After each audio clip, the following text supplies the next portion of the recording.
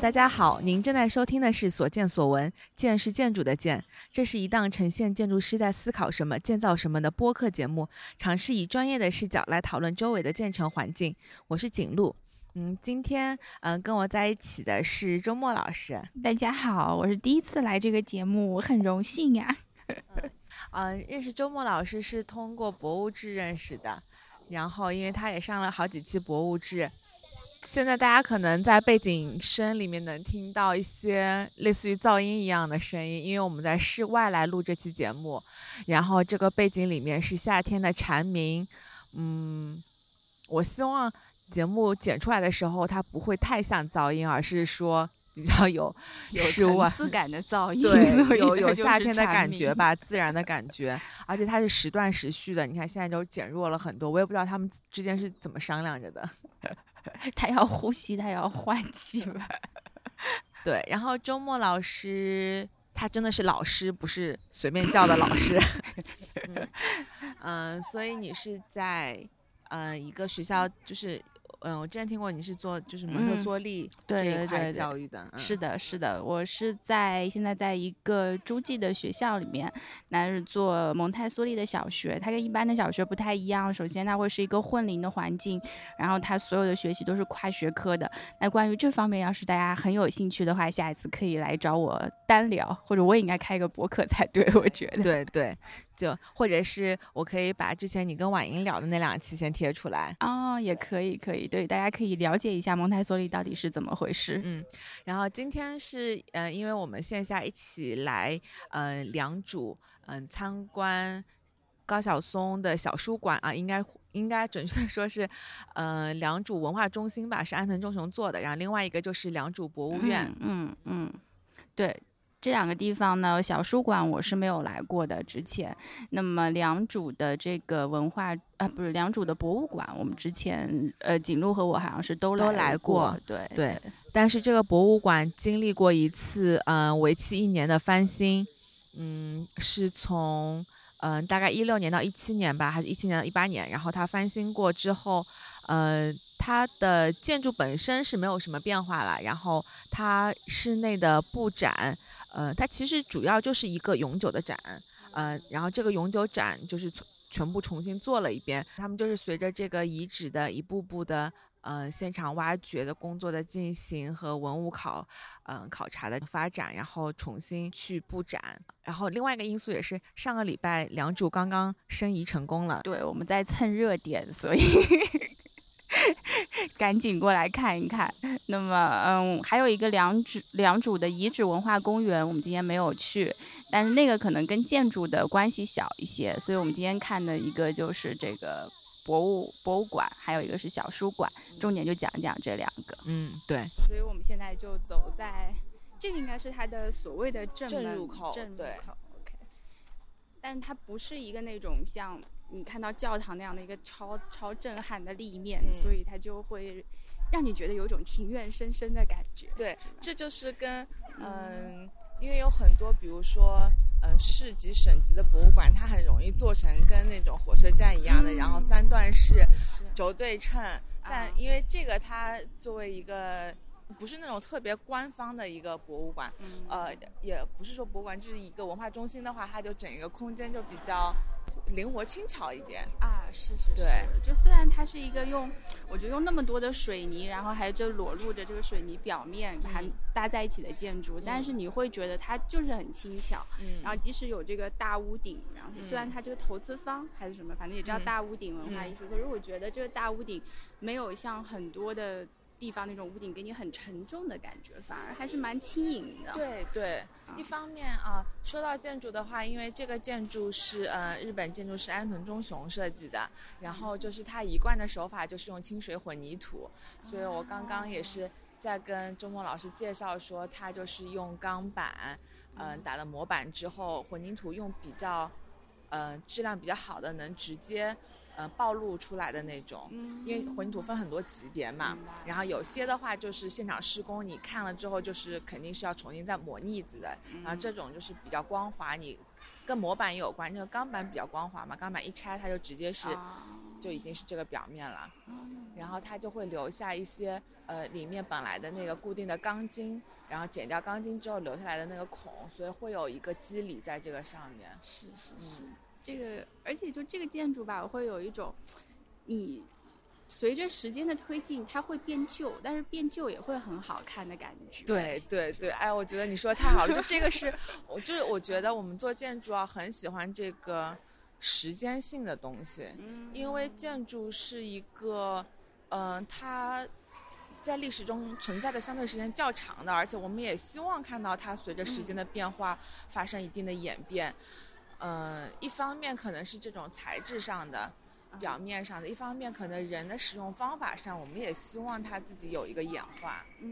对，就是时间和空间的这种关系。对，是的。所以我们来到了一个网红打卡地，就很多人呢都会在里面拍照。对，你可以来描述一下吗？我们的景路老师。然后这边是一个3层通高的空间，也就是说我们从1楼进来之后，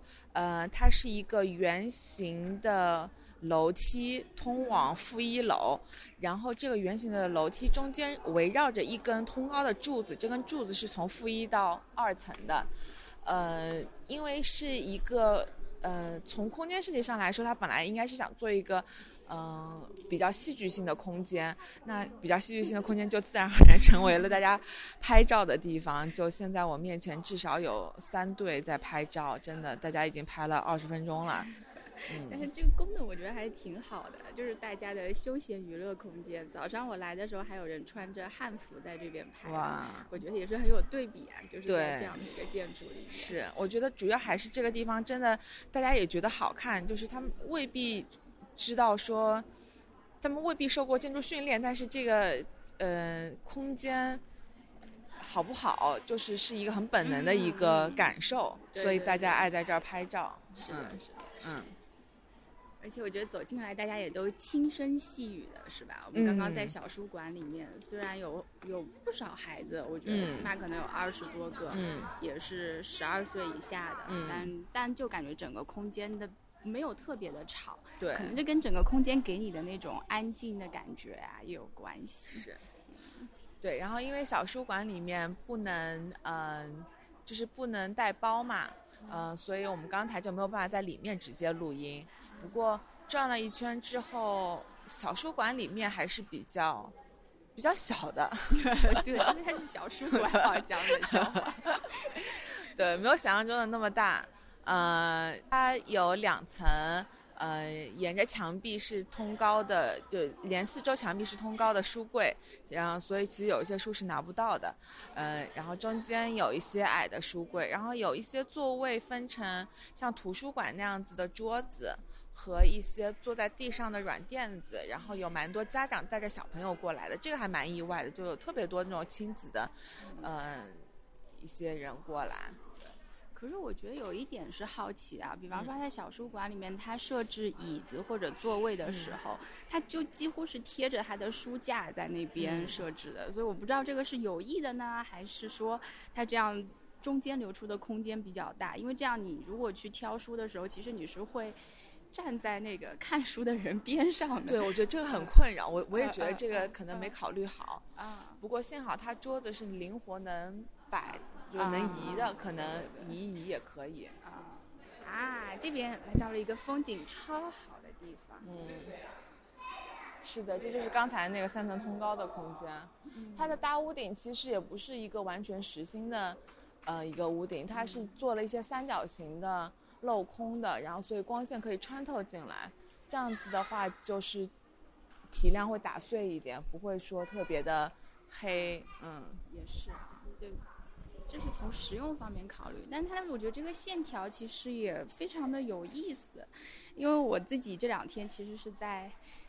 画画，然后呢，如果要画画的话，我就在想，它整一个建筑它用的全部都是这种直线的或者说几何的线条，但它跟周围的自然搭在一起的时候，你还是会觉得说整个建筑不是很硬的感觉。所以我想知道这是为什么呢？好问题。我觉得就是它把体量给打小了。就如果因为我在想啊，类似的这样子的建筑，我看到的有在，比如说在巴塞罗那的海边有一个特别大的美术馆，它是一个正三角形，每边边长120米，然后它那个体量，它四周可能有一些悬条，然后也有大屋顶，也有三角形的镂空，但那个就是因为它自身体量特别巨大，然后它就是一整个完形的三角形，所以就感觉特别硬，然后是一个特别内向性的东西，跟外面没有任何关系。对。但是这个的话，虽然它有很多非正交的一些这个线条，但是因为我们感觉在每个角度都能看到外面的树啊、自然啊，可能就这样子有外面的景色进来之后，就会使整一个混凝土啊的这个构造不那么硬了。对，就真的很舒服。就是你在这里面逛的时候，可能跟今天的人流量也有关系。对，天气又好，天时地利人和。对，就是在正确的时间我遇到了对的人，所以我们现在要准备待会儿再去吃饭。对。你可以去那边看一下。好。哦，这个是不是村民图书馆？装饰。我很久没有见过这个带书板了。天哪！我记得很小的时候在那个图书馆的时候是用这个的，像一个正常图书馆这样子。小书馆的应该就是不能借，全部在里面看。哦，这边出去是刚才看到一个大台阶，这里很不错。对，你看它体量真的拆成了好多个，它那边一个大过道，然后这个，然后到这儿一个大台阶。现在我们这个大台阶是直接从2楼通往1楼的一个水景。一有水，这建筑的感觉也是不一样的，所以就觉得特别的，还是很灵动的哈。我们走下去看看。这台阶还可以做活动用。对。然后因为台阶上有这个屋顶嘛，然后能挡掉太阳，所以感觉现在大家还蛮多人坐在这里休息。其实这个建筑完全从建筑的角度上来讲啊，它不一定是一个特别出名或者是特别优秀的作品，就是跟安藤忠雄自己的作品来比较来说的话，但是我觉得就是使用上来讲，就好像你的体验上来讲，其实都还是比较成功的。是，对，因为我如果说我平时我也不是建筑方面特别再去关注的话，我会觉得在这个空间里面，就是它会显得特别的舒服。那我觉得对我来讲就是一个很好的体验，而且相对来讲也是一个，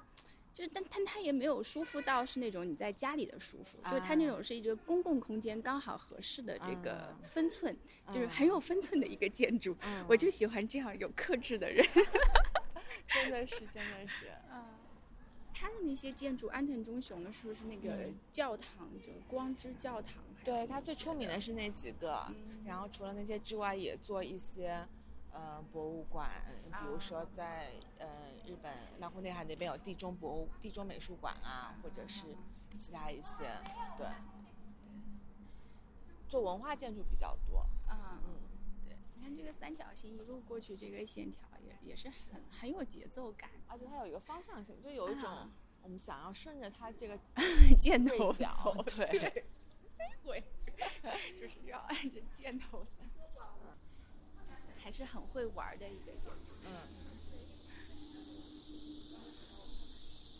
所以看到这个，我想起来，刚刚你还说在小书馆里面，他有把这个给它削掉一点。对，因为我们观察到，因为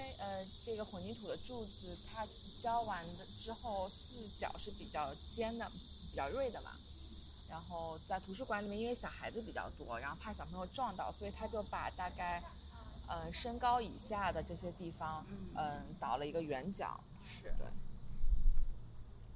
所以这个上面它是没有再加任何的挡的东西，就是这个上面有吗？你看这个上面有那个脏的阴影。对。其实我就很好奇这个问题。那像这种建筑，像这种脏的部分的话，就只能让它脏了吗？还是说要定期清洗？能上屋顶去清洗的，应该只有一些地方是维护人员才能上去。对。像那种特别高的高楼的话，它手上没有擦窗机的，就是有那个吊篮吊在4个立面，然后降下来，一层一层擦玻璃。哦，是。我反正见过的最神奇的关于这个问题是深圳的机场，就是那机场它都是这个6边形的镂空的那个顶，然后我每次去我都觉得他们到底擦不擦那里？如果不擦的话，是多久没有擦了？令人着急。前面这块地方拍出来也是蛮漂亮的，因为有光嘛。对。你觉得这块地方有人好看还是没人好看？如果有一个人的话，什么样的人在那边拍照会好看吗？我以前拍到过一张照片，比较好玩的是那个有一群那个清洁工大妈一起坐在这个美术馆的长凳上，在那儿擦墙上脏的东西，就是那个特别生动，就是你又有违和感，又觉得这其实就是他日常的一部分。对。然后像这个建筑的话，我会觉得它没有人的时候，感觉就真的很孤单，好像还是有一些人在里面作为景色的话，会一下子感觉就会很灵活。就是我们拍照的时候很喜欢有一个人当做尺度人。对，也是。就这个东西到底尺度多大，有个人可以看得出来一群妹子坐在那儿补妆也挺有意思的。就跟我刚才说的，就是一群清洁工，那不一样哦。但是就是这个画面感特别好玩。是的。那我们要去外面水池那边看一看吧。好。然后良渚博物院的话，它其实是10多年之前由德国建筑师 David Chipperfield 设计做的一个博物馆。当时的时候，其实也许是他在中国的第一个项目吧，如果不是第一个，也是比较早的一个项目了。所以作为就是一个比较优秀的建筑作品，很早之前就来参观过。它的一个设计概念就是。我们可以看到它是4个矩形的体量，然后但是这个4个体量是紧挨着的，然后但是是错落的，就是它有错位，在这个体量中挖出了3、4个庭院空间，所以整个平面的流线上就是从正入口进去之后，你不断的有一个展厅庭院这样子的一个穿梭的一个过程。是，就这个转换的话会。我觉得感觉是挺好，就是你看了一个展厅以后，你有一个休息也好，或者思考一个过渡的空间，然后又到下一个展厅，它讲的事情呢，互相之间既有一点联系，但是呢，又是一个相对比较特定的主题，就是那种有隔但是又不断的感觉。那刚好和它这个建筑配合起来去理解的话，我觉得特别的合适。对，是的，就是而且它通往那个庭院，就是它的庭院，它是直接和展厅相连的，所以你总是能够，在看展品的同时，也看到一点点庭院的景色，然后有这么一个呼吸的节奏。对，然后说回到建筑本身的话，它最大的特点是它的材质是用的是石灰石。对，就今天这个我去摸了很久，我以前都没有注意过。我第一次来的时候，我总觉得它是一个光滑的平面，但我今天仔细看的话，上面真的有小孔，然后就还会形成一些非常的有趣的纹路，有的像山的纹路啊，或者像水的纹路啊，就突然之间会觉得很有一点中国山水画的意境。对，就是这个材质吧，用在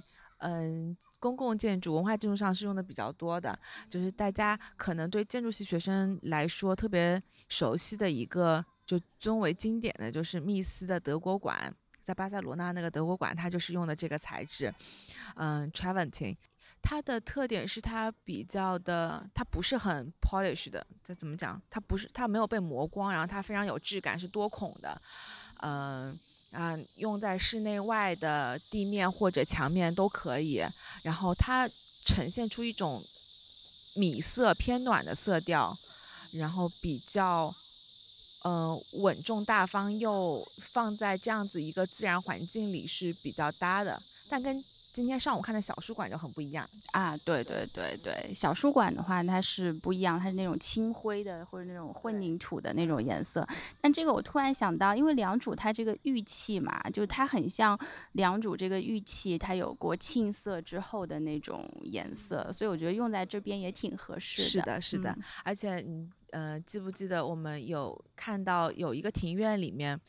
最大的一个庭院吧，它的水井里面有很多大大小小的那个圆圈，对对对，那个就是我想这个肯定是设计的时候有一定的寓意的，它既可以说什么大珠小珠落玉盘啊，或者说它可能是这个玉葱的一个抽象。对对对，是，或者是玉璧啊那种，就那个圆形，然后在里面又有鱼在里面，对，然后那个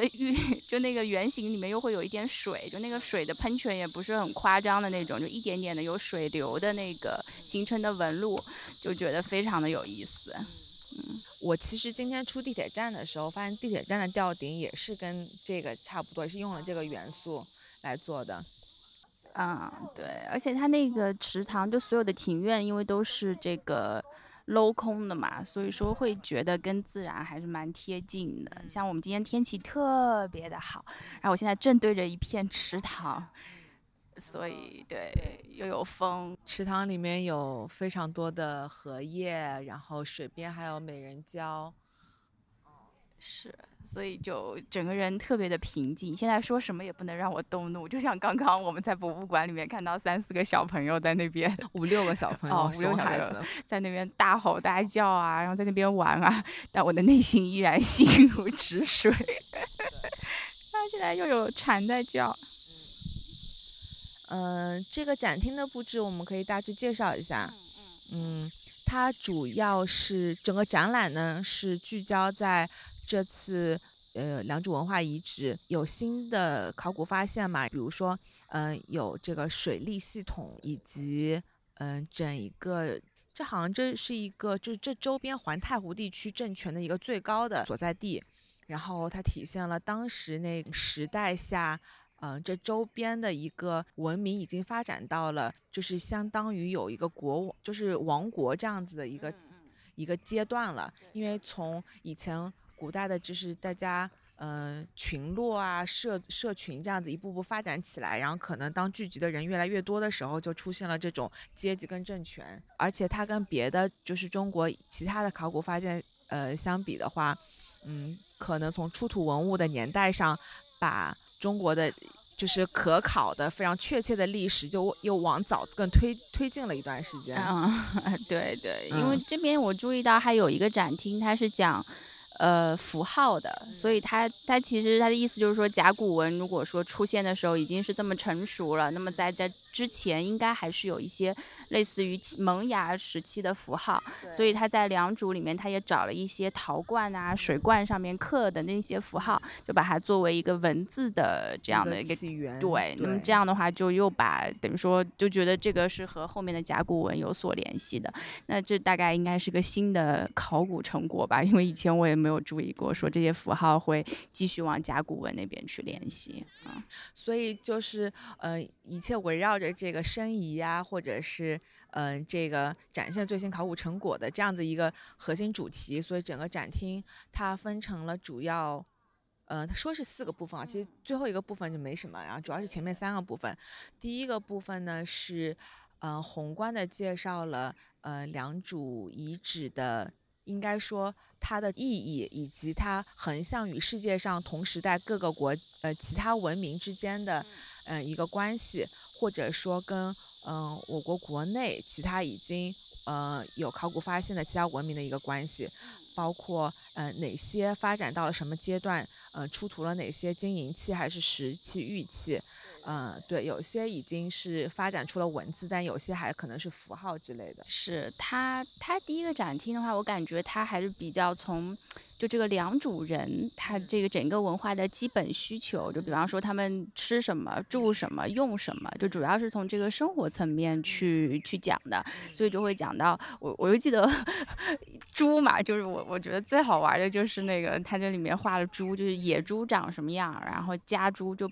就慢慢被驯化的猪长什么样，还有到最后这家猪长什么样。然后我出来以后，我就在研究这个路上的人走来走去的人，我发现人可能也是这样的，就所有的模型都特别的精壮，对吧？然后我们看到人都肌肉发达，然后后面，然后现在在路上走的人就是那个肚子那么大，对，然后那个肉就特别松，然后就非常的不靠体力劳动来，对，这就是时代的发展。对，然后那会儿，我觉得他的整个，布展的呈现非常的清晰且有趣，包括他在，讲当时大家都吃什么的时候，有图表去讲，其实大家肉类吃的最多的是鹿，因为狩猎嘛还在，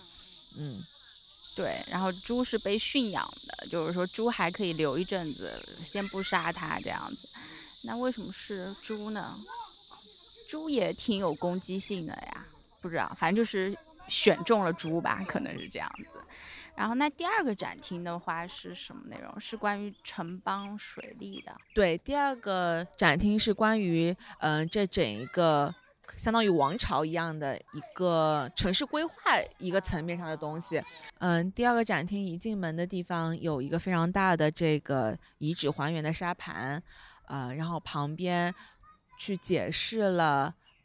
通过一些不同的截面吧，解释了最中心的内城是作为什么样的一个行政的功用，然后有外城，然后旁边有水利的一些设施，以及它旁边另外有单独的图解去讲这个河流和那个田埂的灌溉系统是怎么去布置的。是的。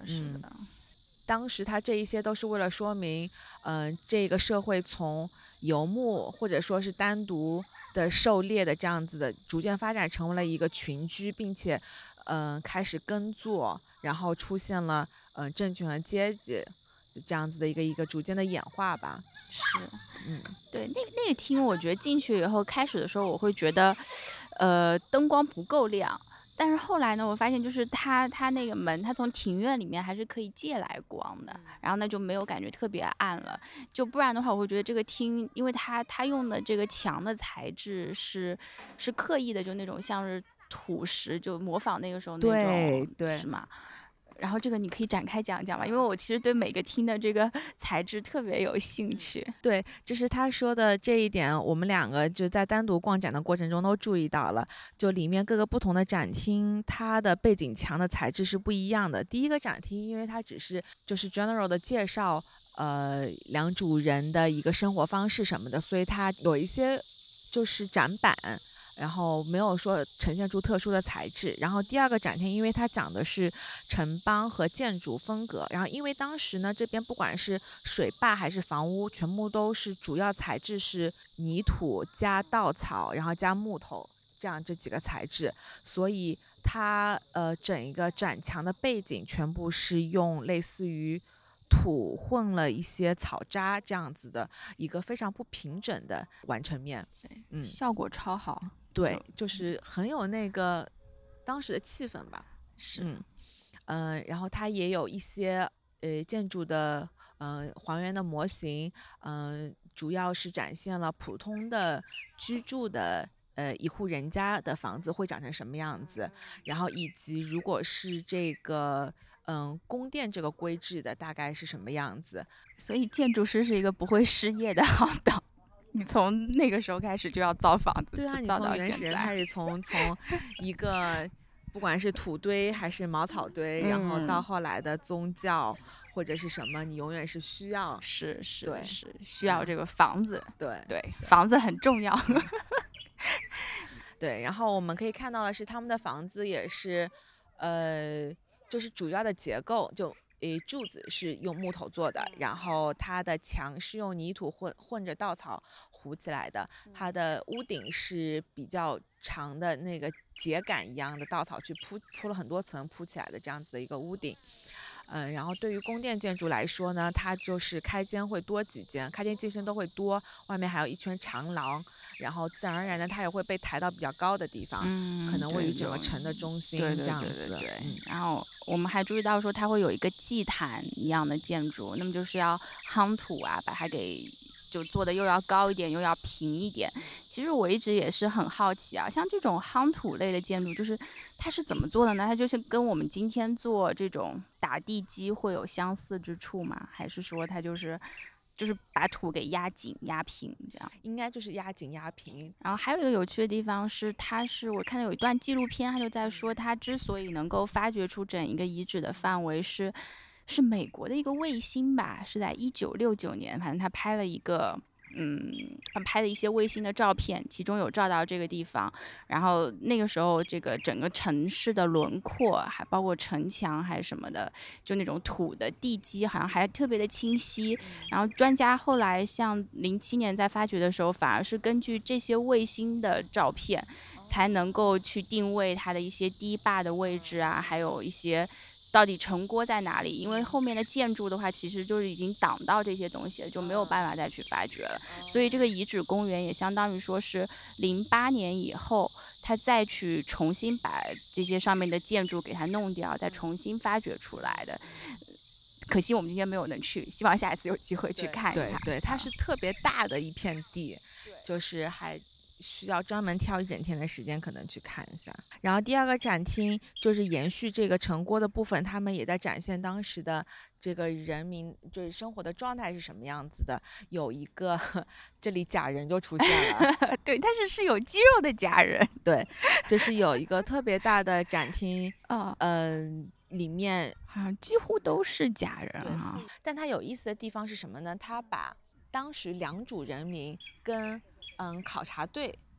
都放在一起了，就是他不但放了良渚人，也放了考察队的假人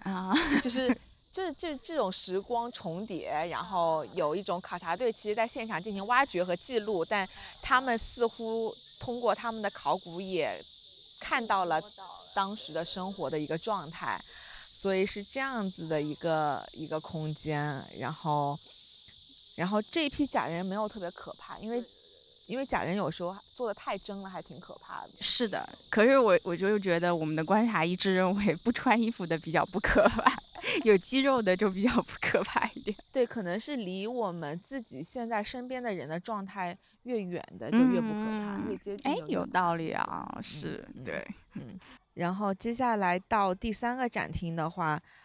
第三个展厅是关于玉器和它玉器背后所对应的礼制和王权的。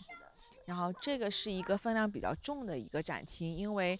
良渚这边出土的玉器特别多，而且尤其是玉琮这个东西，几乎就是从良渚开始才有的。对，几乎是一个良渚文化的代表了，就你看到这个就会想起来良渚。然后这个展厅呢，我就是正好碰到了一个解说，然后这个解说带的是另外的一些讲解员，在做一个类似于培训一样一个工作。然后带头的这个女生应该是学这方面专业的一个专业研究者吧。然后其他的一些是博物馆的工作人员以及志愿者。那些志愿者的年龄就是相差挺大的，既有那种小姑娘，也有什么老阿姨。然后这个整个讲解他们其实是双语的要求。对，就是一开始我碰到那个姑娘，她是在用英语在讲解，所以我以为她带的是一对外国游客。但我后来发现她开始用中文讲，然后所以我意识到她就是在培训这些人，就是中英文如何去介绍这整个展厅，而且她就是为他们设计好就是讲的方式，以及帮他们去辨析这每个东西背后有什么，然后就还挺神奇的。对，我进来只听到一句不能确定的不要讲，然后我说挺有道理。对，然后所以呢，这个展厅说到这个礼器跟王权，我现在开始搬运一些我今天学到的知识啊。对，然后它就是整个展厅分2个部分，有2个线索，一个线索呢是按照等级，因为你有王权、贵族，然后身份稍微富裕点的平民以及最穷的平民，可能是这样子一个分。当然最后2层就差距不大。然后另外呢，有一条线索是按照性别，因为性别不同的话，出土的那个就佩戴的玉器不一样，所以就是本着要去介绍玉器的一个原则吧，然后他就可以以这2条线索去讲。这个真是应该跟着你当时继续去听一下呢。然后呢，这边玉器关于性别的这个讲法呢，展陈真的做挺好的，很直观，它就是有屏幕去播放，然后包括有一张图解，静止图解在旁边，就是把现场出土的一些不同的玉器，比如说是玉盘啊、玉葱或者玉簪，或者是各种玉钺，去 Photoshop 到这个人身上去，他本来该佩戴在哪儿，该拿在哪儿。这样子的话就不会像说你放在展柜里面只是一个东西，你根本不知道它其实本来怎么用。对。然后它那样子的视频和图解一做之后就很清楚，就知道哪些是挂在脖子上，哪些是拿在手里，有些是戴在头上。而且男女呢会有一个区别，比如说玉钺，有臭豆腐经过。要不要美女？不用了，谢谢。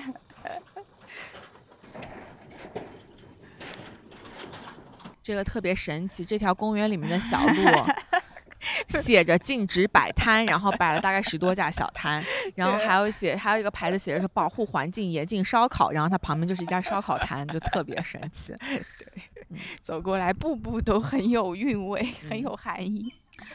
严禁钓鱼的地方在捞鱼。就是处处都是行为艺术，真的。这是一个玄幻的世界啊。玉钺刚刚讲的，对，然后回到说玉钺，然后玉钺就是一个，就是100%放在就是由男性佩戴的一个东西，而且呢，它虽然长得很像斧头，但是它完全是2种不同的器具，体现在装配方式上，而且不同的装配方式代表了，其实斧头是一个工具，生产力工具，而玉钺就是一个礼器啊，明白。它只是一个身份的一个代表，所以说它会放在男性的墓穴里面一起去陪葬，然后包括男性还有一些就是戴着那个头上的冠，那个冠上的那些簪子，跟女生的那个簪子不一样，那些簪子就只有男的墓穴里面才有。所以这样子的图解一做之后就特别的清晰，然后再回头去看那些展柜里面的东西，就都很明白他们在做什么。然后另外一个线索就是关于阶级等级，对，然后像玉葱这个东西，它就是跟王权贵族完全联系在一起的一个器物，而且呢，对良渚这个地方特殊的来说是有一个特定的叫神人兽面纹，特殊之处在于，它只出现在玉器上，然后而且只出现在玉葱上，它不会在玉的别的器具上出现这个纹路。然后现场的一个展板的一个呈现，它就是说这可能是一个统一的宗教信仰，因为这个东西一出来，可能对这个考古的社会，就是对这个社会的还原上，会认为这是个比较成熟的社会吧。就是如果说你一个就有一个统一的信仰，对吧？ Okay. 但是呢，因为我听的这个讲解的人，他跟他自己个人的意见呢，就是说，因为如果他觉得，如果是一个宗教的信仰的话，那它不应该只存在于，就是王公贵族的器具上，它应该出现在各个地方，然后它应该做得更大一些，方便更大规模的祭拜或者是怎么样。但是呢，现在这些文案只出现在特别高规制的器物上，而且纹样都是比较小精巧的，所以他觉得可能与其说是一个宗教信仰的体现，不如说是一个王权的一个体现。也有可能，这个也是有道理。对，但这就是不同的一个解释方式了。对，因为那个时候我觉得像神或者和这个王权，它很有可能就是一体的嘛，就是他既是大祭司，然后他可能也是这个地方的最高的首领，所以现在也不知道了，也没有别的文字记载。对，那个时候就是还没有演化出文字来。对。然后这个展厅的墙面是比第2展厅要稍微平缓，就是第二展厅的墙面是特别粗糙的，然后第3展厅呢就比那个稍微要精细了一点点，但是还是同样的那个深褐色的那个颜色。然后等到了第四展厅的时候，它就是一个青灰色的石头做了竖条纹的一个纹路吧，应该是这么说。然后第4展厅的内容就是一些考古成果的一个呈现，是的，就这样子而已。对，所以第4展厅没有什么内容。对，但第4展厅就会让人又想起安藤忠雄，所以我觉得我们今天有一个很好的开始，然后最后又回到了安藤忠雄。对，那我刚刚我还记得那个在第3展厅吧，它那个天花板其实还是蛮有趣的，因为它天花板它有做那种一层一层很像那种玛雅金字塔的那种感觉，可能也是象征的，就像你说的这种礼器啊、等级啊、王权啊那样子的感觉。对，它是一个天窗，但是它的天窗不是直接说吊顶上开了一个矩形，而是说吊顶上做了一个像层层往上收的很多层的一个天井。这样子的话就是有一种上升感，感觉搭配这个主题还是比较合适的。而且另外一点我个人比较喜欢的是它里面的展板，有2块展板左右放着，一开始我挺奇怪的，因为很大，应该是柱子，2个柱子那儿不对，2个展板那儿只写了3个词，一边写了玉宗、玉月、玉璧，然后另外一边写了神权、君权、王权。干得好。我就觉得就这个呼应的特别好。对，它有英文啊，看一下神权、君权、王权，它写的是什么？看一下。Theocracy, military power 和 royal power。好吧。这个我都没有注意到，真的是一个很有意思的展厅。就我觉得它的这种并置方式还是挺好的。然后它也有一个动画去分解和展现了这个神徽的一个形式。而且那神徽很可爱，就你这样仔细看的话真的非常的可爱，而且就会觉得很有生机，生气勃勃的，就上面那个人然后骑了一个兽的感觉。对，然后这个当然我当时看的时候就想说这个东西做成周边肯定特别好卖，然后果然到商店看到很多周边。对，我已经忍不住买了，但是来的时候我已经下手了。然后另外一个我觉得他做的特别好的是因为玉葱是他的一个很重要的展品嘛，所以他做了一个动画。它有2部分先我是看到一个展板是他真的图解了工匠去制作玉葱的各个步骤。对，就你先拿一块原石，然后你凿出一块方的来，你怎么样在中间钻一个孔，然后在4边怎么去慢慢的雕刻，特别清晰的展现了每个步骤。是的。然后这是工艺方面的一部分，然后另外一方面关于上面的纹样呢，它有一个动画去把这个4面展开面做出来之后，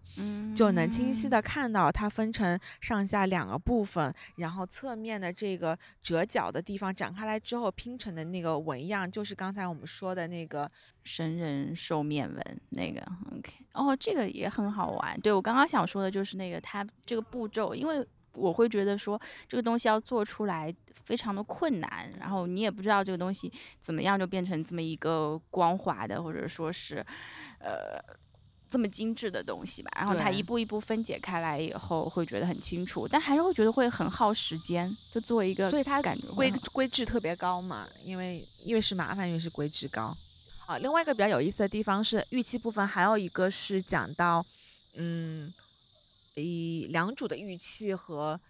上的文案和世界上其他地方出土的文物的文案其实是有一定的共通之处的。它有一个这个叫做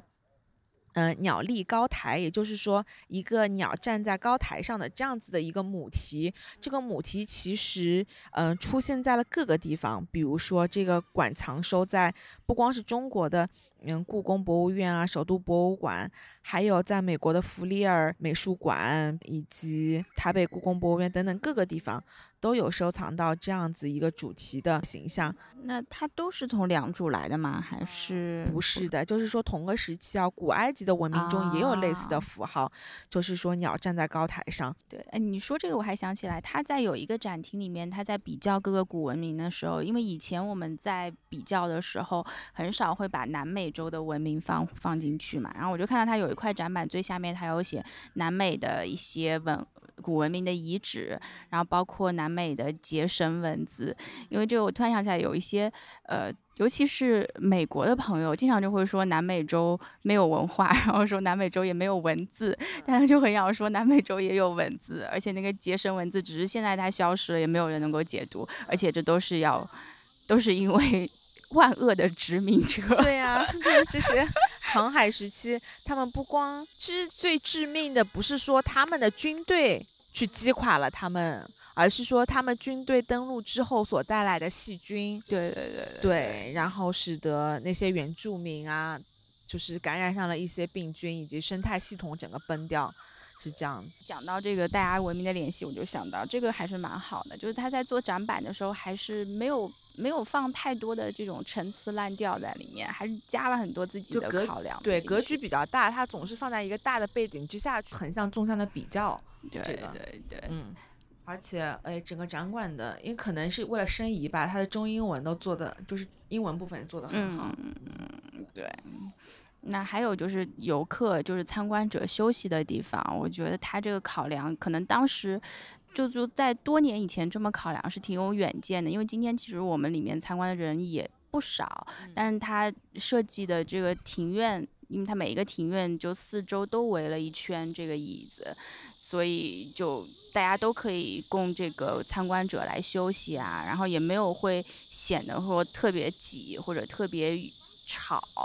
虽然有个大妈，我突然想起来那位志愿者就是举了个禁的牌子站在那边，但是我就觉得整体的参观效果或者体验也还算好。对，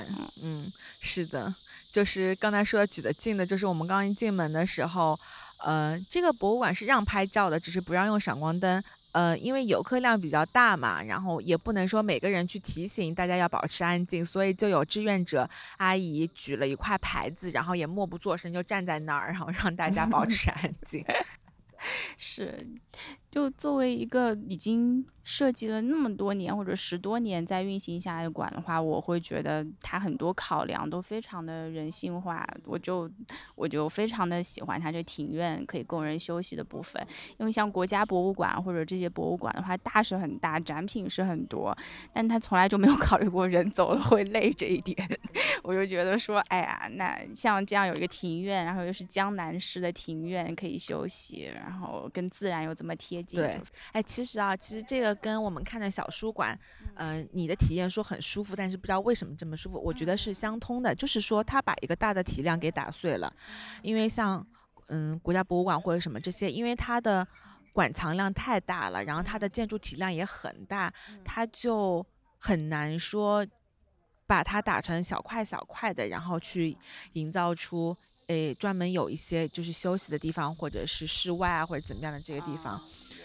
对，然后像今天这个建筑它造的时候，它就是一个是跟环境有关，它周边不是城市，它是郊区的山林水塘，然后这样子的话，它会建筑设计本初的时候就在时时刻刻考虑如何和自然发生关系。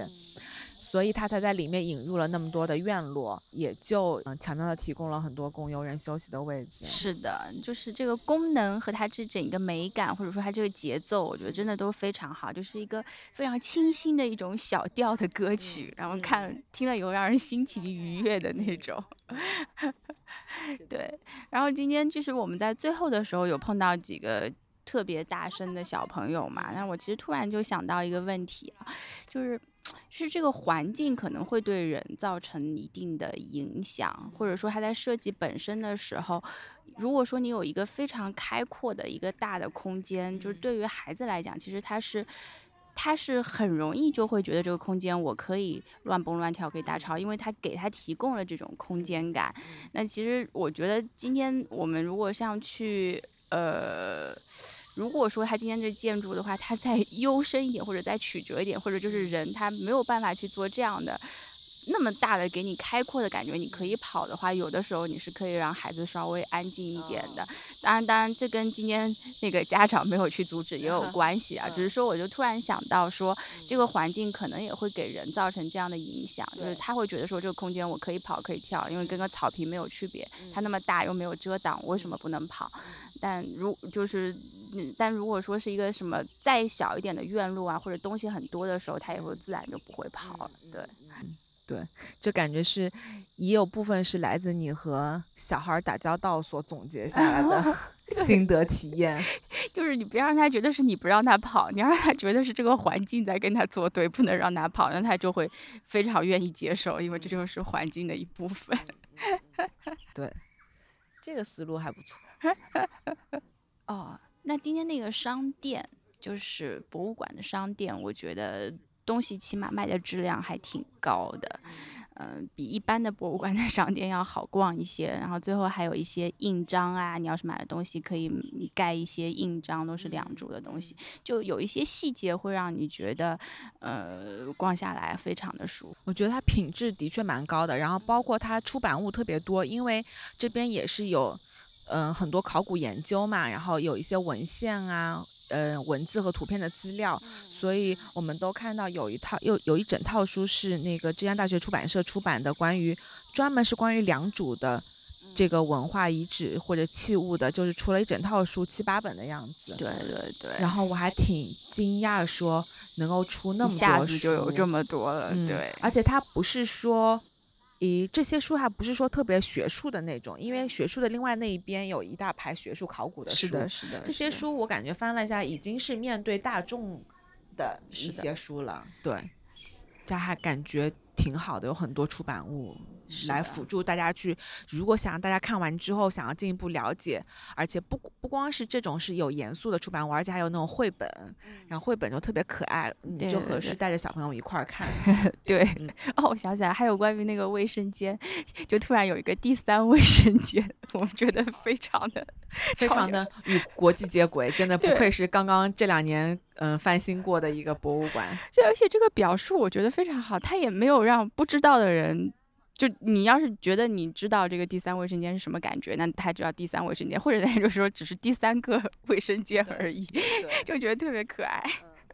他就是他力求表现中性一点嘛。对，还是对。是的，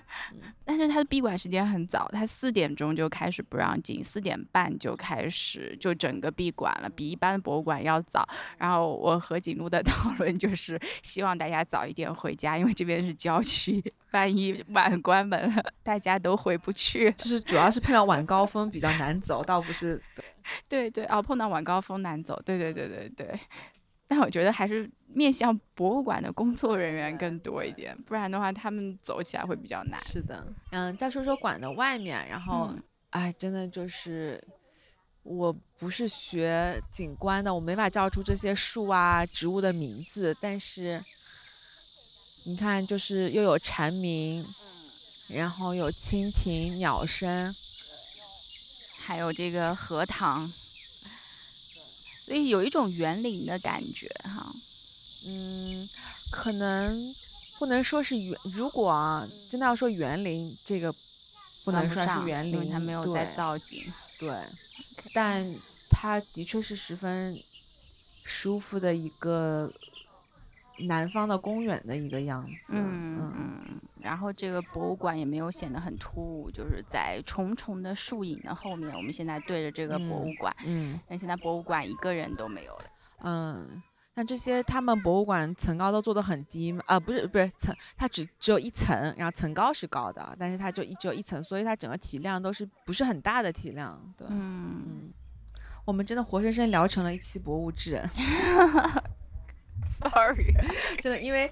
就是博物志听太多了之后，我都很熟悉他们的这个套路，你知道吗？我感觉我张口就来。对，我跟你讲，而且我还帮博物志做了一次媒。我今天不是听那个讲解听得特别好吗？然后我一路跟，然后特别想插嘴，就是问一下他的联系方式，就跟他介绍一下能不能邀请他来做嘉宾。但是一直没有找到可以插嘴的机会，因为他们讲得太投入了。然后我一直跟了他们半个多小时，最后我跟他简单介绍了一下，说有这么一档专门讲博物馆的节目，然后特别好，然后希望他能够过来做一次嘉宾。希望下一次能够听到，因为那几个就是我感觉讲解的也好，还听讲解也好，都真的特别专业，而且都特别的愿意去，有很大的热情。对，有很大的热情。我之前在浙江博物馆浙江省博那儿看那个越王勾践剑的那个展览的时候，然后也有一个热心观众，然后他就是我一开始以为他是专业的导游或者志愿者导游，但他其实不是导游，他真的就是为旁边的人在讲解，他其实自己是来看的，然后因为又比较懂，所以他就开始给旁边的人讲这是什么那是什么，然后我就觉得碰上这样子的特别有热情的人还挺好的。我感觉你对建筑挺有热情但还是对博物志热情高一点儿。我们都是死忠粉对啊，但其实那我觉得因为这建筑本身就是跟它的功用分不开的嘛，那如果说今天你看这个博物馆会觉得很好，肯定是在建筑也是在里面出了它的一份力。对，但是呢有时候建筑呢又不能用力太猛，如果建筑太突出的话，它可能就会抢了展品的一个角色。像我们今天在观展的过程中，建筑是退到后面是不会引起我们注意的，只有我们到庭院的时候到外面的时候才能注意得到。但是比如说有些展馆不是说他们建筑做的不好啊，但是只是我举几个例子是展厅本身比较突出的，比如说毕尔巴鄂的那个古根海姆或者是其他一些，那它因为自己的建筑空间太戏剧性了，所以你的展品就得让位一些，就是对，展品就是得去配它，就是不是什么展品都能往那儿放的。对，所以对，但好在呢，就是它是一个当代艺术品的一个地方，所以它有一些 site specific 的作品，就是那个艺术家创作的时候就知道我要放这儿，然后他为这个做，那就没问题。对对对，这倒也是啊。就像你今天在那边小书馆的时候，你就说感觉这个建筑并不是那么的安藤忠雄，那就好像是它是退到后面，但是是服务于这个整一个建筑到底是想要做什么用，这个功能在那边的。对，它并没有那么鲜明的像那种教堂啊、光之教堂那样子的特色。但整体就是感觉不温不火的，就在这样的一片田野里面出现的这样一个大屋顶。是啦，它建筑本身其实它做出来之后也没有说引起大家特别多的一个赞赏或者讨论什么的，就是比较中性的一个文化场所吧。但是只要它在这个功能上起到了一个比较好的作用，大家都愿意来，是，我觉得它肯定还是算成功的。对，好，那这期聊到这儿也差不多了。谢谢景路邀请我，谢谢周末老师，我们再要面基。好的，以上就是这期的所见所闻。我们的网站是 architalk.xyz， 邮箱是 hi@architalk.xyz， 欢迎大家给我们写反馈邮件。同时也欢迎在 Instagram、Twitter 和新浪微博上关注我们。我们的微博账号是汉字所见所闻， Instagram 和 Twitter 的账号是 architalk.xyz。 谢谢大家的收听。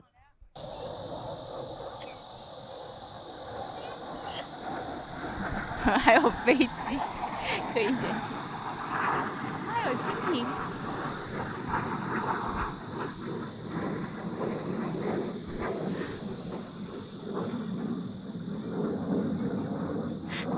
这期节目可以看你到底能录进去多少种声音，真的是。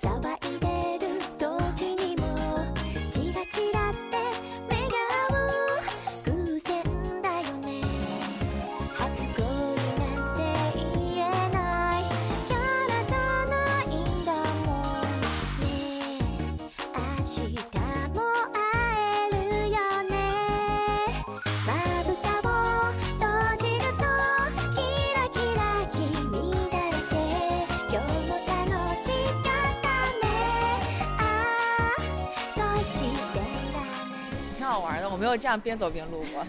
有种自己在做直播的感觉。直播少女，真的，哎，我觉得啊，杭州的这个直播啊，我不知道别的城市怎么样，就感觉这特别就是这个行业非常蓬勃繁荣。对，你是从哪里才感觉出来的？我看了一篇微